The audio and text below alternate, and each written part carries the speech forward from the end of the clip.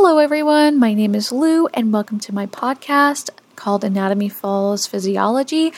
Thank you for tuning in to the episode covering the muscles of the arm and forearm.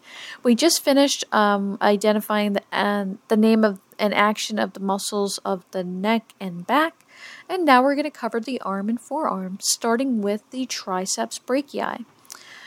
So again, from the previous two podcasts, I made a fun tip that if you look and think about the name of a muscle, it can help you figure out where it could be located and what it's about. So triceps, tri means three, and there's actually three sub-muscles of the triceps muscles located on the posterior part of your arm. And brachii means arm in Latin. So it's the three muscles underneath your arm, sort of underneath your biceps. And they function to extend at the elbow and extend and adduct at the shoulder.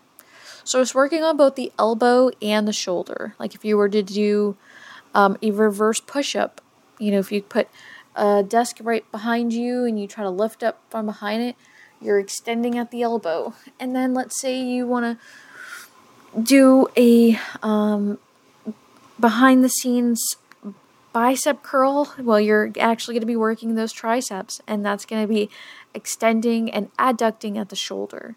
So the triceps brachii extend at the elbow and shoulder, and it also adducts the shoulder. Next, we have the biceps brachii, biceps meaning two, and there's two sort of portions of or two bellies, so to speak, of the muscle located right anterior on your arm. And this is the muscle that most people commonly flex to show how strong, if they are strong, or how strong they are. And so that's kind of part of what it does. You flex at the elbow and the shoulder. Just think of a push-up. And you also use your biceps to hold soup, so it supinates at the forearm. Next up, we have the brachialis. So for most of you who may not have known, there's also a little muscle in between your biceps and your triceps called the brachialis. It's sort of sandwiched in between them, gotta have balance. And they function just to flex at the elbow.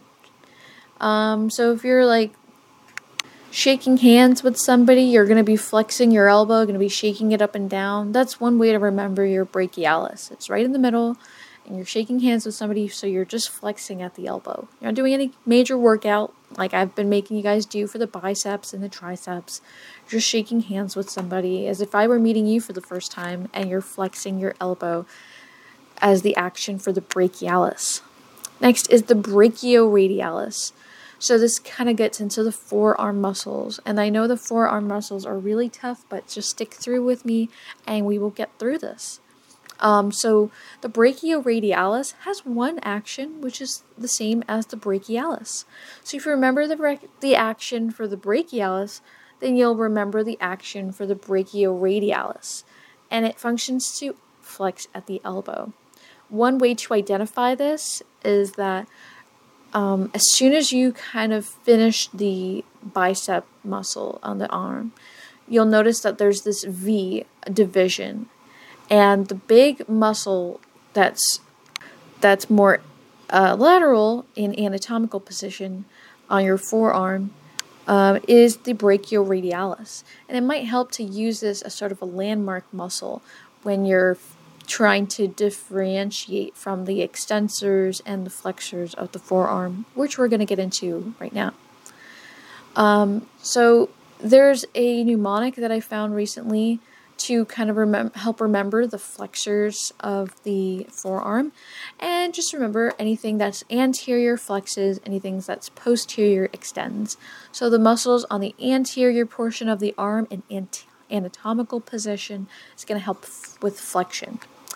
And so getting into that mnemonic, again, keeping in mind that the brachioradialis is going to help function as our landmark muscle for figuring out the forearm muscles. Still staying anteriorly in an anatomical position. There's the next four muscles have this mnemonic. pass, fail, pass, fail. PFPF. Pronator teres, carpi radialis, palmaris longus, and flexor carpi ulnaris. I know that sounds scary, but we're going to get through this. So, remember how I said that the biceps cuts off at the forearm at a V? So that muscle that's cut in between the brachioradialis and that long one that cuts up next to it, there's a short one, and right above that is called the pronator teres.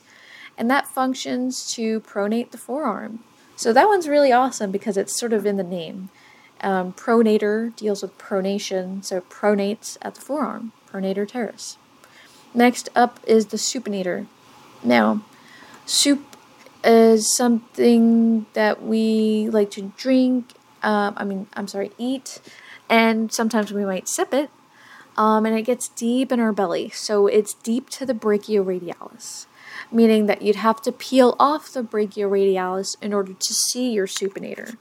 Even though it's going to help you hold the soup, think of a bowl with a lid on it, it's deep in there. So you definitely have to peel off the brachioradialis to get to the supinator, which, like the name suggests, supinates the forearm. And you have two things that kind of work on the forearm. You have the pronator teres and you have the supinator. Next up, we have the flexor carpi radialis.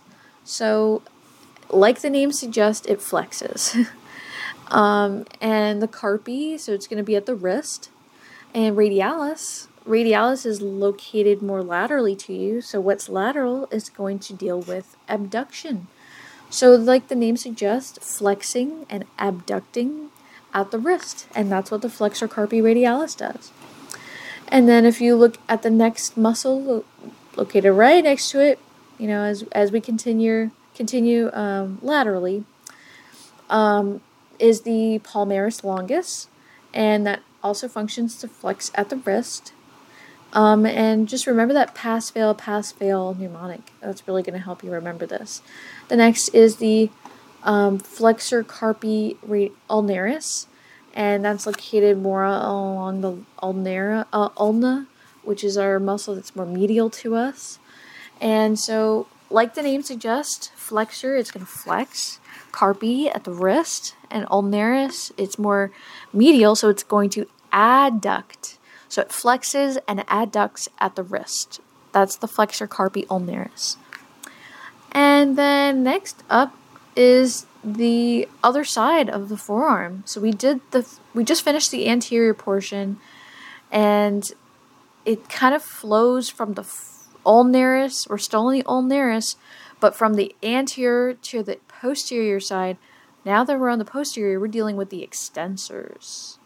So it's kind of like if you were to lay your hand flat on a desk, you're dealing with the posterior parts of your forearm. And that's going to be your first up is the extensor carpi ulnaris, after we just finished the flexor carpi ulnaris. If we continue moving around the arm in a, this sort of clockwise rotation or direction, it'll kind of help you understand the series or the directionality of these muscles.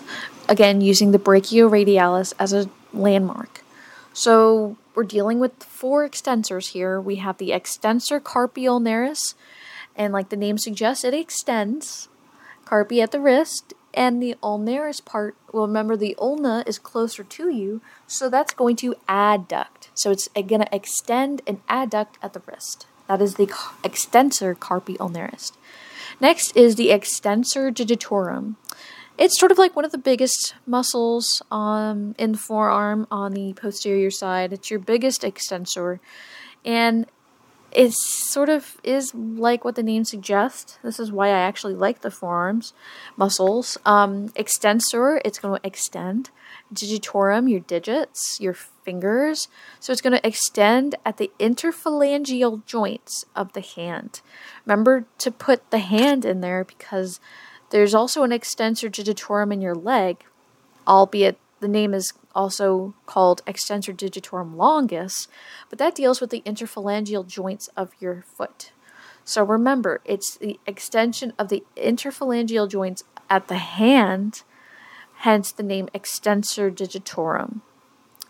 Next up, we have the extensor carpi radialis brevis, and lastly, the extensor carpi radialis longus. Both have the same function. One is just shorter than the other. Can you guess which one is shorter? You guessed it, the radialis brevis. Brevis means brief, it's shorter. Radialis longus, longus is longer, it's going to be longer. And it's exactly also like how it looks. So the radialis longus is going to be longer than the radialis brevis, and they both function to extend, hence their name, extensor carpi radialis. Whether it's brevis or longus, they're both more lateral in the forearm. So what's lateral is going to usually abduct. So they're both going to extend and abduct at the wrist. And then, using that brachioradialis as a landmark, the next major forearm muscle after the extensor carpi radialis is that kind of almost lateral muscle, and that's the brachioradialis. So that kind of sums up the forearm muscles. Thank you so much for listening. I hope this helps. And stay tuned for the next podcast where we're going to cover the muscles of the hip and the thigh. Thank you so much. Stay tuned.